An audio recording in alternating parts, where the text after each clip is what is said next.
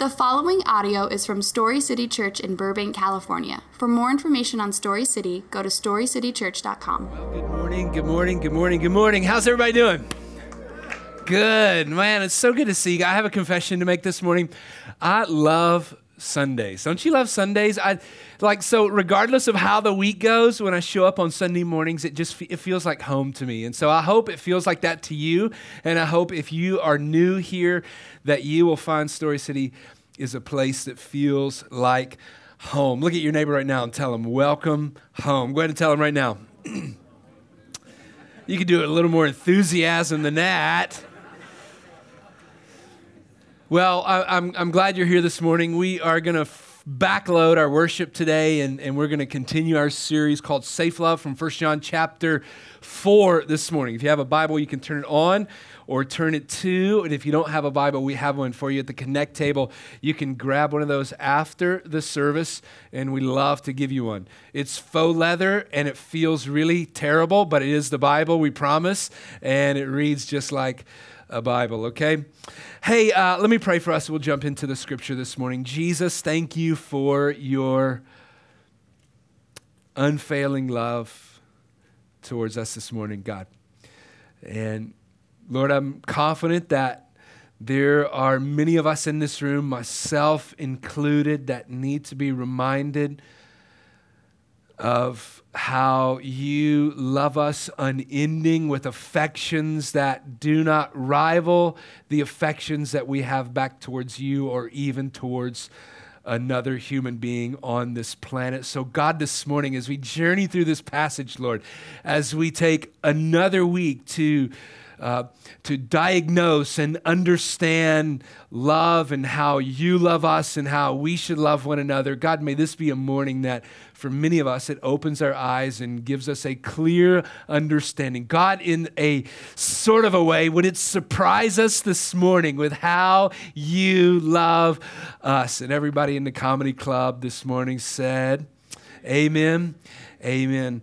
Hey, I'll be 40 in a lot of years from now, a year and a half. But so I've never had a surprise birthday party, but once in my life, and that's the way I like it. And so, but the one surprise birthday party I did have, I walked away with a cut just above my eye. You can still see it today. There's still a scar there.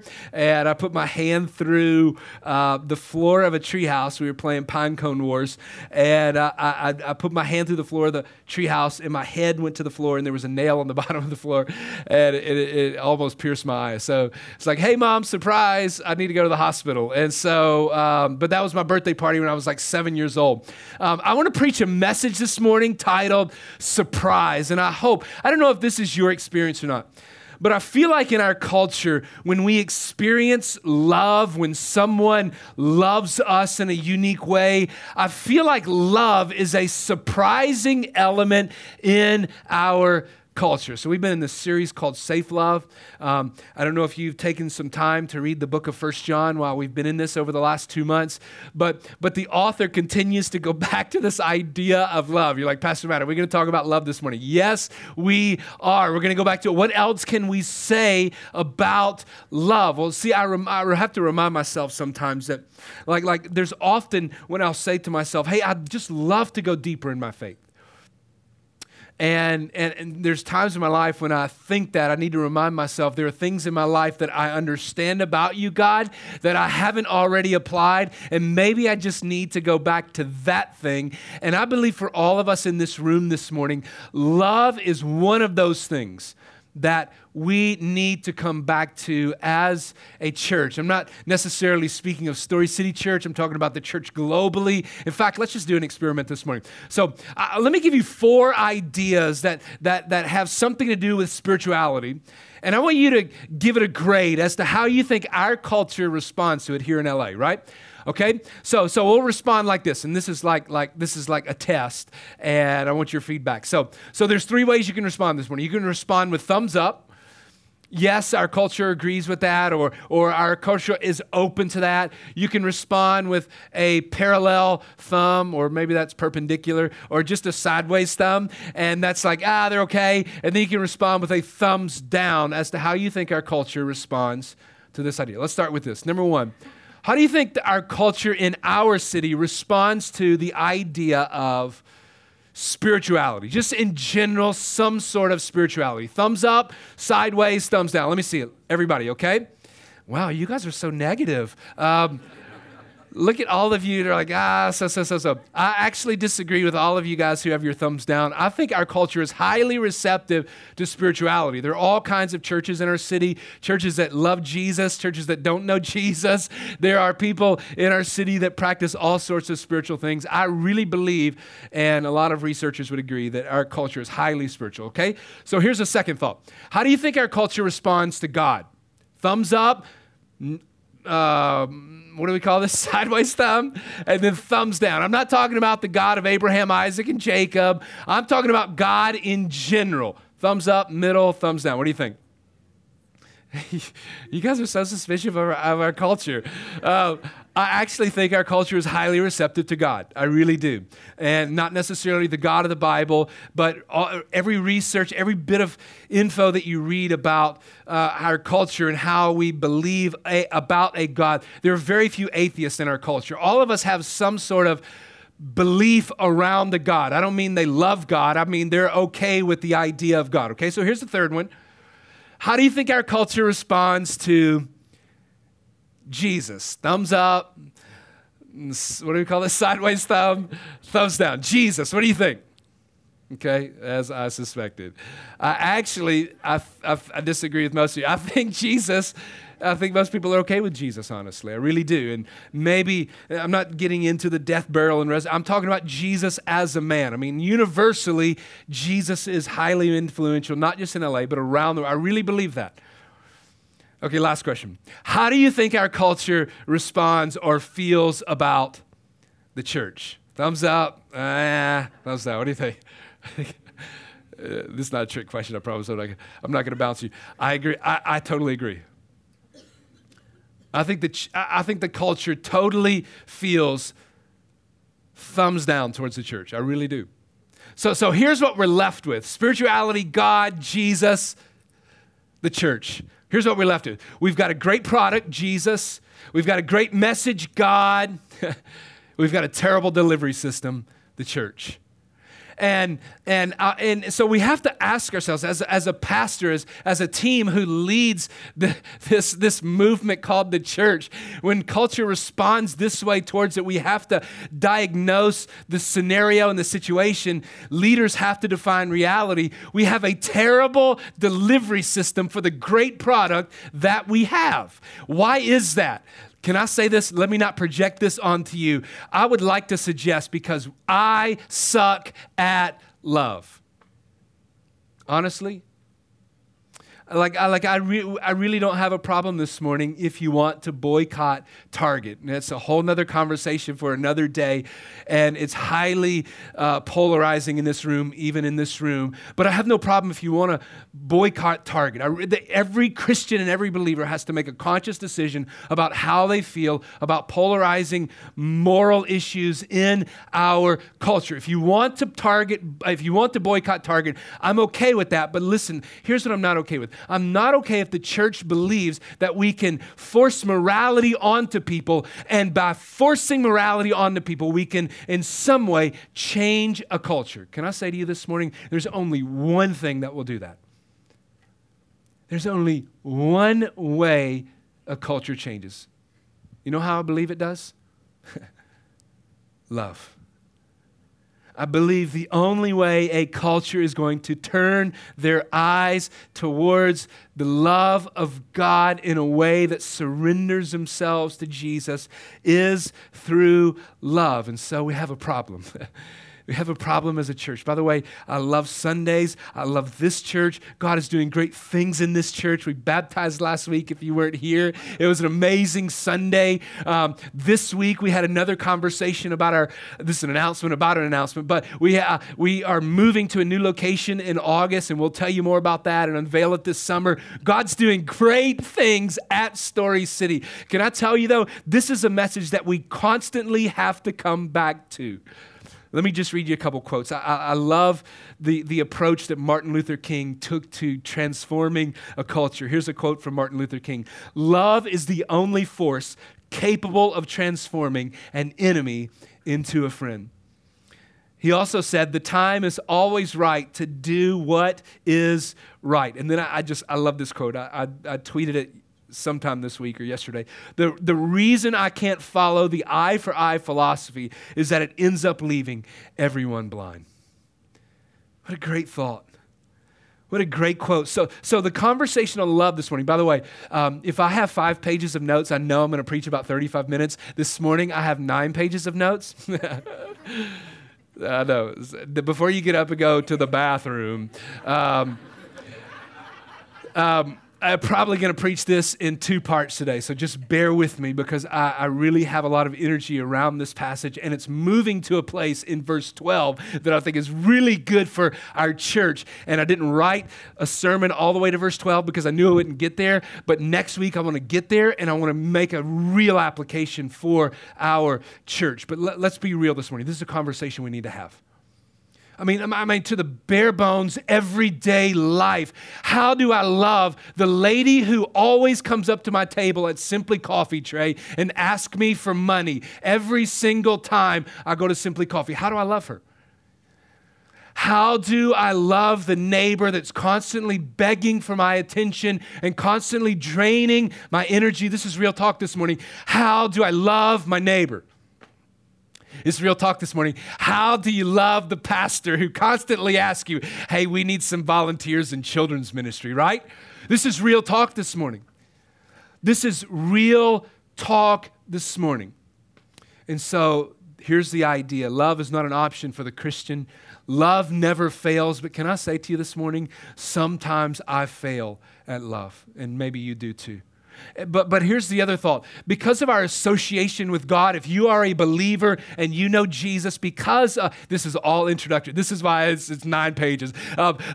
Because of our association with God, it allows us and it negates the possibility of disassociating with those people who need our love. The person who asks me for money, the person who drains my energy, the person who asks you to serve every single week. Our association with God negates the possibility of escaping love and loving those people whom we do life with, the people who we have to get along with, the people who we help, the people who we work through difficulties with, the people who we enjoy, the people who we comfort, the people who we guide to Jesus.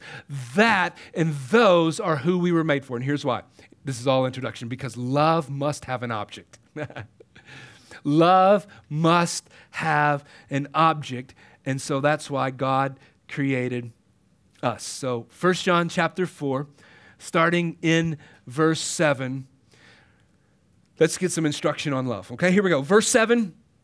Chapter 4, the scripture says, "Dear friends, let us love one another."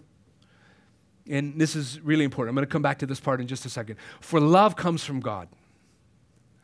For love comes from God. Everyone who has been born of God knows God.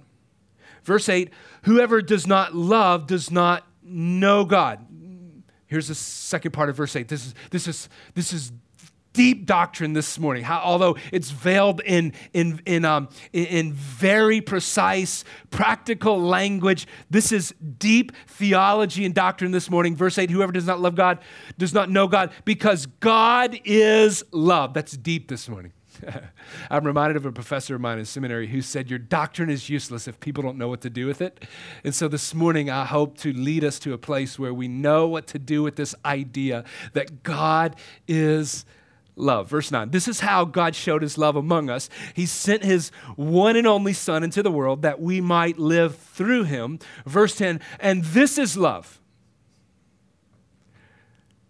Not that we loved God, but that he loved us and sent his Son as an atoning sacrifice for our sins." Verse 11, "Dear friends, since God has so loved us, we also ought to love one another." By the way, John has said love one another 6 times in chapter 3.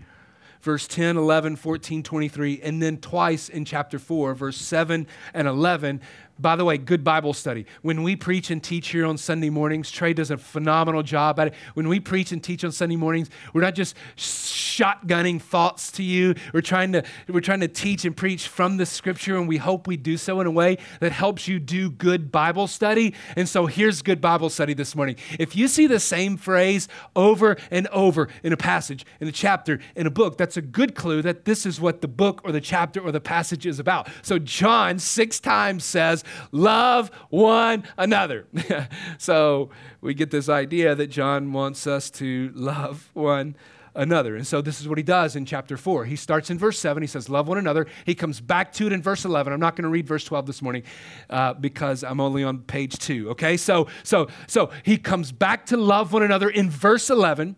So he bookends the passage we're teaching from this morning with love one another, love one another. But what he does in the middle is he explains how to get there. By the way, that's great communication. I'm going to tell you where I'm going. I'm going to go there. I'm going to come to the end and tell you where we've been. John is a great communicator. John says, love one another. Look at your neighbor and tell him, love one another. Go ahead and tell him right now. So this is John's primary exhortation in this passage. Love one another. So then John says, how do I get there? How many of you guys were here last week? Anybody here last week? Did anybody see the military-looking guy with the short hair and the flat top? Anybody see? You may not. That's my father-in-law, and I've got some stories to tell about my father-in-law. And if he's listening by podcast, I love you so much.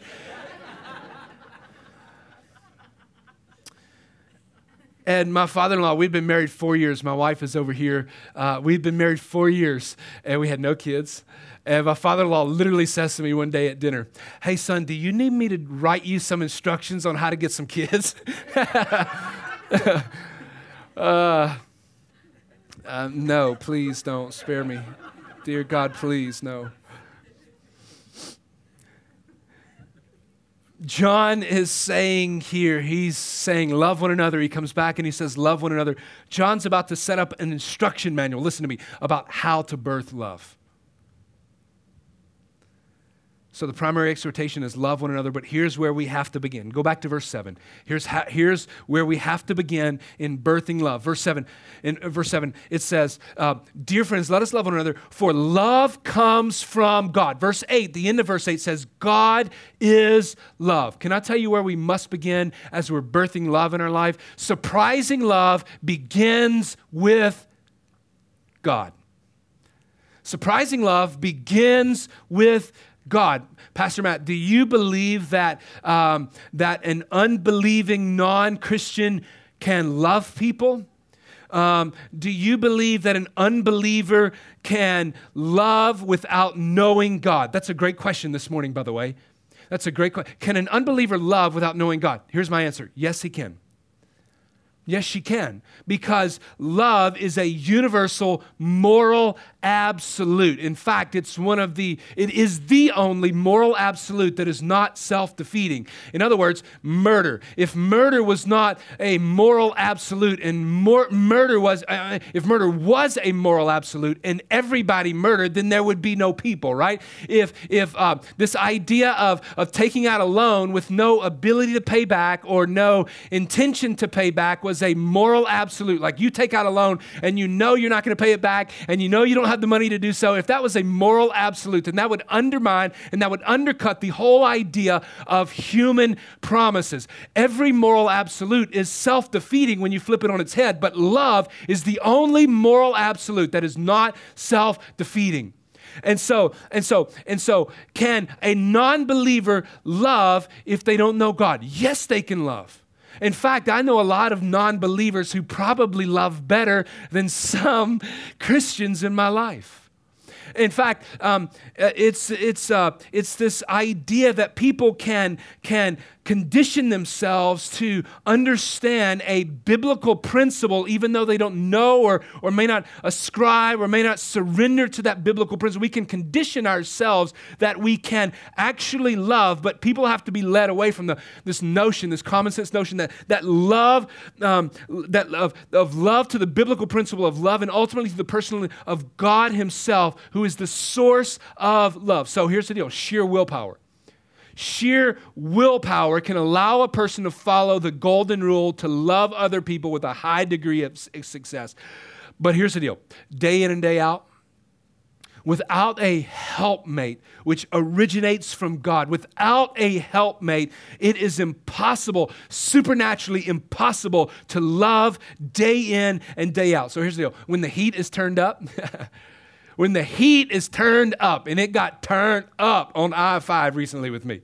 When the heat was turned up, this lady whipped in front of me. Now, and by the way, this is a good clue as to the idea that I'm taking this test with you this morning. I haven't passed it, and like, here's the answers. When I'm in a car in a situation like that, my 5-year-old daughter now says, "Daddy, honk the horn," right? Like, holy smokes, I've failed, right? Like, I've totally failed.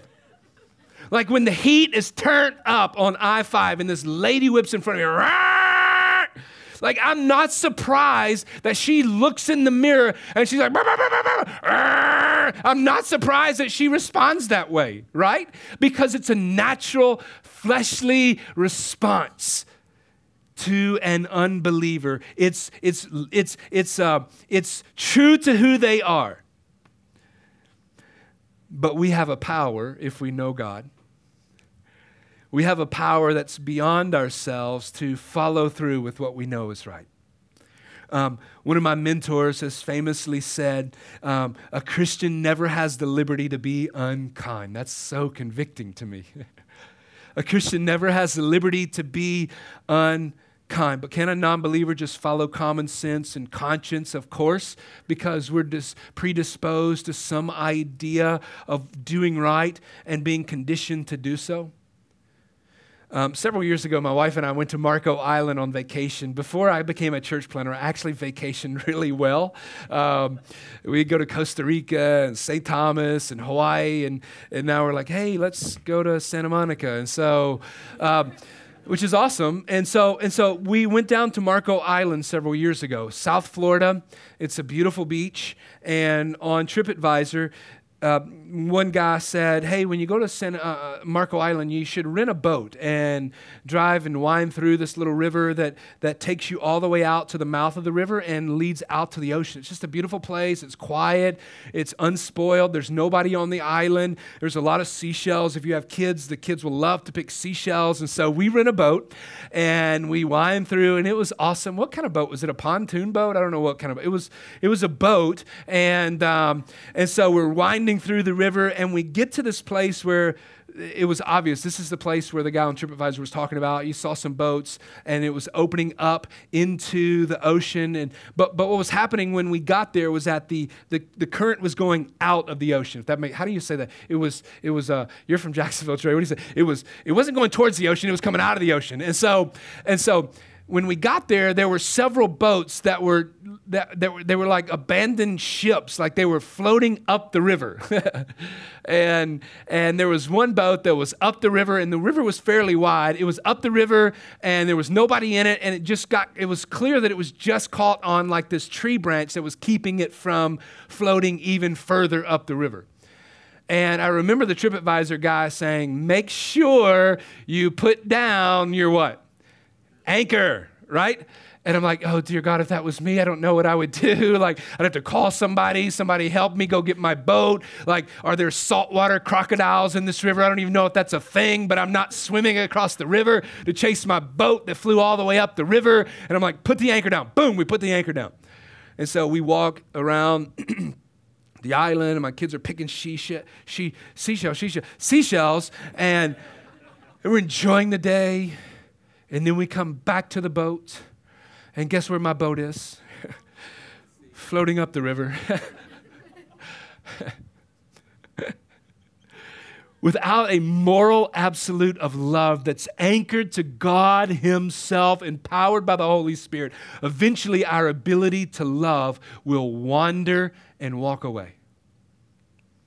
Surprising love is anchored in God himself. Love is an experience that's born in God. We have a concept of love. Listen to me. We have a concept of love because we have a concept of God, but we don't have the full genesis of love in our hearts if the full genesis of Jesus regenerating our life has happened. Can I say to you this morning that brokenness is just a natural outflow?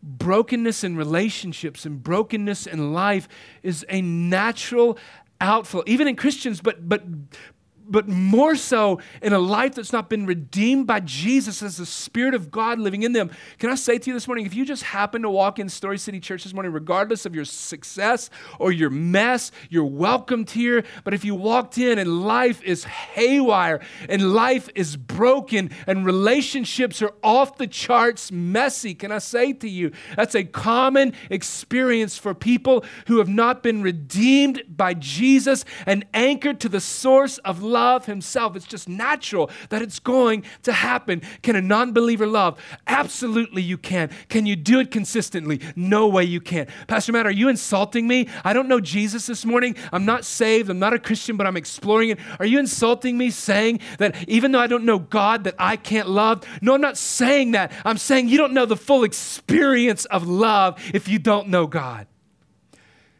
Because he's the source of love.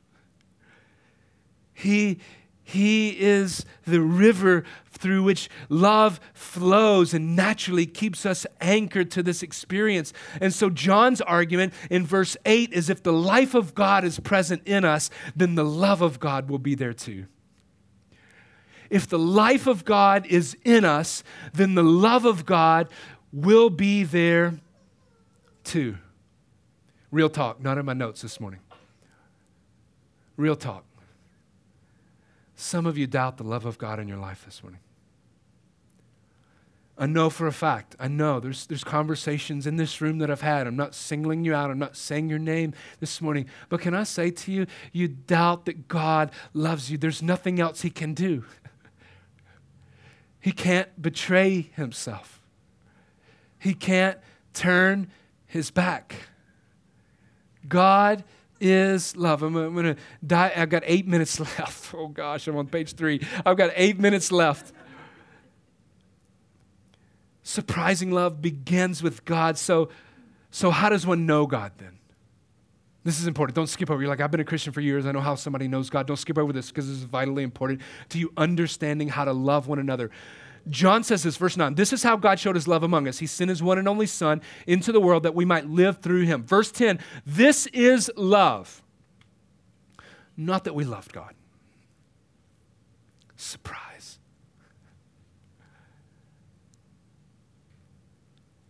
We were sitting at Simply Coffee several weeks ago. I don't even know her name. Do you know her name, Trey? Huh? Monica? Juanita. I've seen her multiple times. Hey, and she's always got a smile on her face. Hey, I just need a little bit of money. Oh, dear God. How many times, right? And like Trey's sitting there, he's like, well, how much do you need? I'm like, oh my gosh. How much do you need?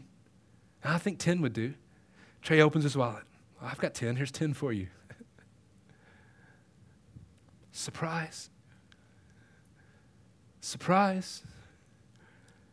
Not that we loved God, listen, surprise, but that he loved us and sent his Son as an atoning sacrifice for our sins. Surprising love begins with God, but can I say to you this morning, surprising love must be received from God. Surprising love must be received from God. So there's really two ways in how we know God. Number one, we know God through creation. Don't check out just for a moment. We know God through creation. Romans chapter 1, verse 20, for his invisible attributes are thoroughly known from the creation of the cosmos, being known by means of the things which have been made. Cicero said, what can be so plain when we behold the heavens and contemplate the celestial bodies as the existence of some supreme divine intelligence by which all these things are governed? The literal translation of Psalm chapter 19, verse 1 says this, the heavens are counting the weightiness of God. How do we know God? Number one, we know him through creation. Last week, I was down in Orange County. Isn't Orange County nice? Except for the toll roads, every time I go down there, I'm like, dear God, why didn't you send me here? And so it's just so nice. And so I'm down in Orange County last week for a conference, and a guy by the name of Bob Goff was speaking. Anybody know Bob Goff? He wrote a book called Love Does. If you don't have that book, you should buy it. It's a great book. He's sold over 1 million copies. He's literally put his phone number on the last page and said, if you have questions about this book, call me. And you're like, there's no way, right? And so he says in a lot of his talks, he's like, I get 100 phone calls a day. He's like, and I never send them a voicemail. He says, and so Bob Goff has this idea of returning to whimsy. It's this idea of being surprised by God's creation, like being surprised. How are there 4 different kinds of trees planted on my property where I live that produce fruit and bring sustenance to my life? Be surprised as to how the espresso machine makes wonderful coffee. Be surprised how the clouds separate themselves and come back together and create rain, surprised by the love of God in creation. How do we know God? We know him through creation, but the second way is through Scripture. The second way is through Scripture. We know God because he has written a letter to us. He's texted us. He's emailed to us. I know right now in 2016, it's out of fashion to write letters. Trey loves to write letters, but it's a big deal to get a letter in the mail. God has written a letter to us. How do we know God? Through creation. We know him through Scripture, and we primarily know him through the person of Jesus Christ. I may have told this story before, and I have to shorten it because now I have 3 minutes. And so it was the story of Amanda at Glorieta, New Mexico. I was preaching camp years ago. I go back there this summer, and I'm going to preach, and I'm really excited about it. And I sat down with Amanda at a table one day, and we read Genesis 1:1. I put it in front of her, and she read it. We read John 3:16. Genesis 1:1, in the beginning, God created the heavens and the earth. John 3:16, she read it, for God so loved the world. Romans 3:23, for all have sinned and fall short of the glory of God. Romans 6:23, for the wages of sin is death. Romans 5:8, but God demonstrated his love for us in this, that while we were still sinners, Christ died for us. Romans 10:9 and 10, she starts to weep. But if I believe in my heart and confess with my mouth that Jesus is Lord, I will be saved. We just read Scripture that afternoon, that evening. We just read Scripture.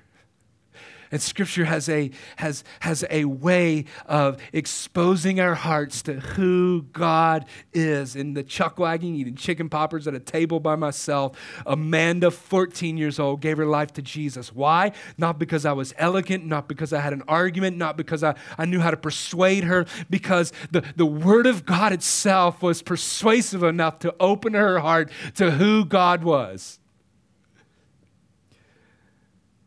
Love must be received. And when we understand him in these 2 ways, we comprehend a God who has an essential nature that is predisposed towards us. Listen to me, this is highly practical. When we comprehend God through creation, through Scripture, through Jesus, we comprehend a God who has an essential nature that is predisposed to us. Essential to God's nature, listen to me, is how he sees you and me. Listen to me. We are not a means to an end. You are not a means to an end to God. When we understand God from Scripture, we know that we are an end in ourselves. Let me scratch the record and repeat just for a moment. Love requires an object, and love is not nebulous. Love is not an immeasurable feeling. It requires conscious action and response. Look at me, because you need to hear this morning. To God, you are the apple of God's eye. You are the apple of God's eye. Can I say to you, he's not sitting down for coffee with you this afternoon and looking over your shoulder. I have a horrible time of doing that. He's not looking over your shoulder to see who else is there. He's not digging up the past and all the dirt that came with your life to see if it's going to disqualify you. He's not conditioned to treat you differently based on whether or not you love him. He surprises us because when we did not know God, when we did not love God, the scripture says to us, this is how we know God. Not that we loved God, but that he loved us. God is love. It's essential to his nature and who he is. Do you remember if you're married in this room? By the way, how many married people in the room? Can we just take a survey? Okay, single people, look around, okay? If you're married this morning, do you remember when you were dating? You remember the walk on the beach? Do you remember the dinner time dates? Remember just sitting in the car? You remember how that went down? You remember how it went down, right? Right. Like all the windows had been closed out. There were no text messages that needed to be checked. There wasn't a website or a score that you needed to find out. You were the only person in the room to the other person who was looking at you, right? By the way, if you're not married this morning, and you're in a relationship and you've never experienced a time when you sat down across from another person and you were the only thing in the room, can I tell you this morning, run. Like runaway bride, run like Air Force Ones, walk out the gym running hard, run. Because if you've never experienced a time when you've been the only object in the room, can I say this to you? When you get married, you still won't be. But remember when you got married, you were the only person in the room. You're not a means to an end for God's love. You are the end goal. God's not wondering, how do I get him past this point? How do I use him to build another church? How do I get her to raise a kid who's going to do this? I mean, you are the end goal. You're not a means to an end. God is looking into your eyes and his affection rests on you. There is no but. I know what you're thinking. There's a but, right? Some of you like big butts and you can't lie. There's a but, Pastor Matt.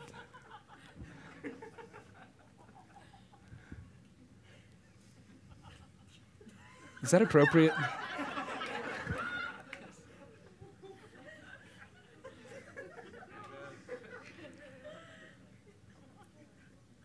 Just love me.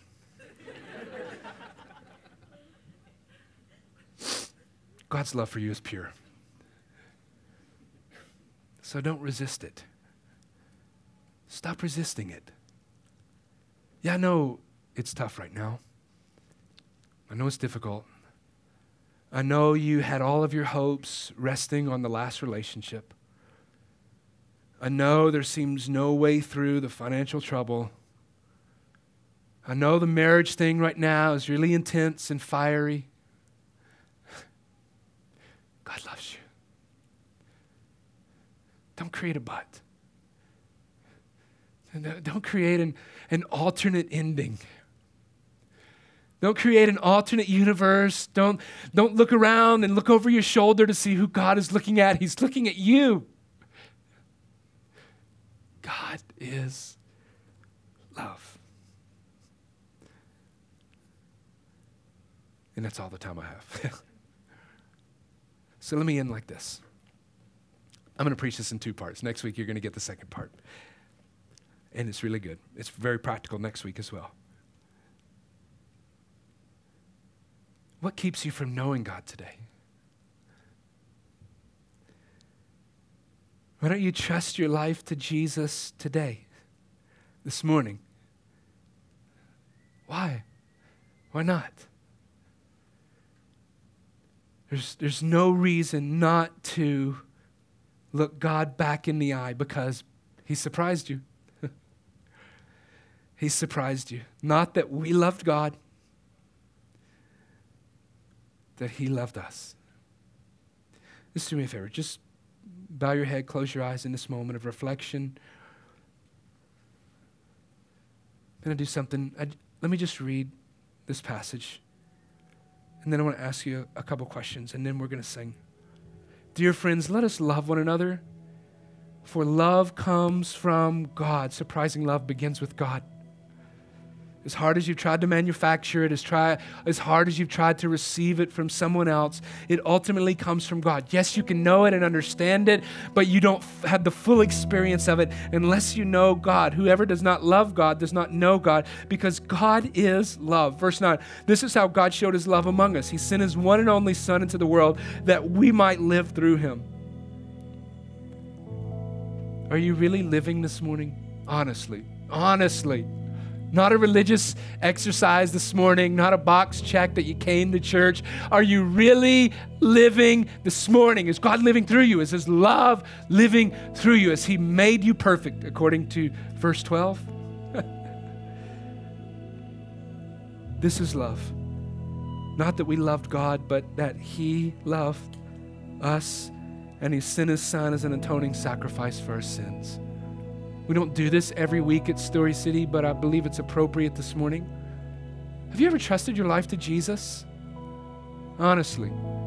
I don't mean, have you been to church before? I don't mean, have you read the Bible before? I mean, have you trusted your life to Jesus for him to atone for your sins? What does that mean, Pastor Matt? For him to make a way for you to clearly see God and look him into the eyes, in his eyes, and for him to look back at you and say, there was nothing in you. I saw Jesus only. It was in spite of your sin that I still loved you, and I made a way for us to have a complete relationship. This morning, have you ever trusted your life to that? Would you do it? I'm not talking about rededication if you've been saved for years. I'm not talking about recommitment. I'm talking about, have you trusted your life to be saved and transformed by the love of God, who takes your sins as far as the east is from the west, and he separates them from you and puts Jesus in your place, and love is made perfect in your life, and you now have all access, full access to God, because he's taken away the problem between you and him, and it's called sin. Would you trust your life to him this morning? How do I do that? Nothing magical or mystical about it. We don't embarrass you, make you to say anything you don't want to say. We're not going to bring you on stage and parade you in front of people. This moment is a moment for you to do business with God. Best way I know how to say it. And the authenticity of your heart this morning, you come before God and you say, God, I acknowledge this morning through the reading of the Word of God of who I am, my problem with you. I acknowledge that Jesus was in my place. And God, I desire to be saved, transformed, renewed. I desire a relationship with you. We call that trusting Jesus. You just have a conversation with God this morning and confess that to him. Confess it to him. Tell him, say the same thing about your situation that he says about your situation. You're in sin. Jesus took your place. But the good, wonderful, glorious, awesome news of the gospel is that God demonstrated his love for us in this, that while we were still sinners, Christ died for us. He died for you this morning to bring you in a relationship with God. Have an honest conversation with him and ask him to transform your life this morning. Would you do that? If you've never done it before, don't look around. It doesn't matter who's to the right, to the left, to the front, to the back. It makes no difference who's in this auditorium this morning except for you and God. Would you trust your life to him this morning? And here's the last thing I'm going to ask you, and we're going to sing. If you've done that,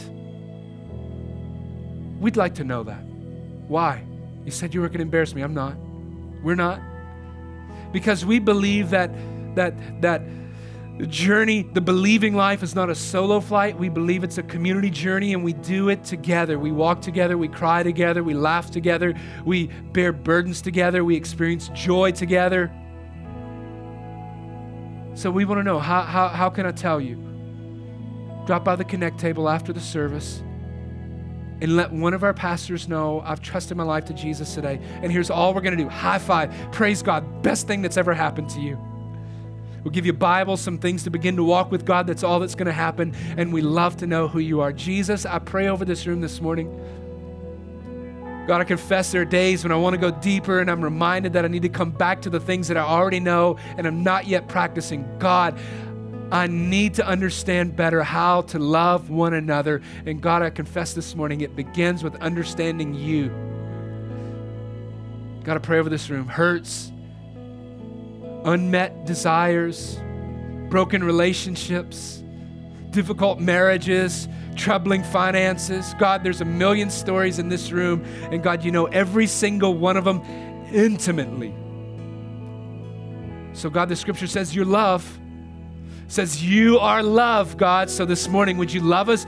Allow some of us in this room who haven't felt it, experienced it, believed it in a long time. Would you allow some people in this room this morning to come back to that and know tangibly you love them?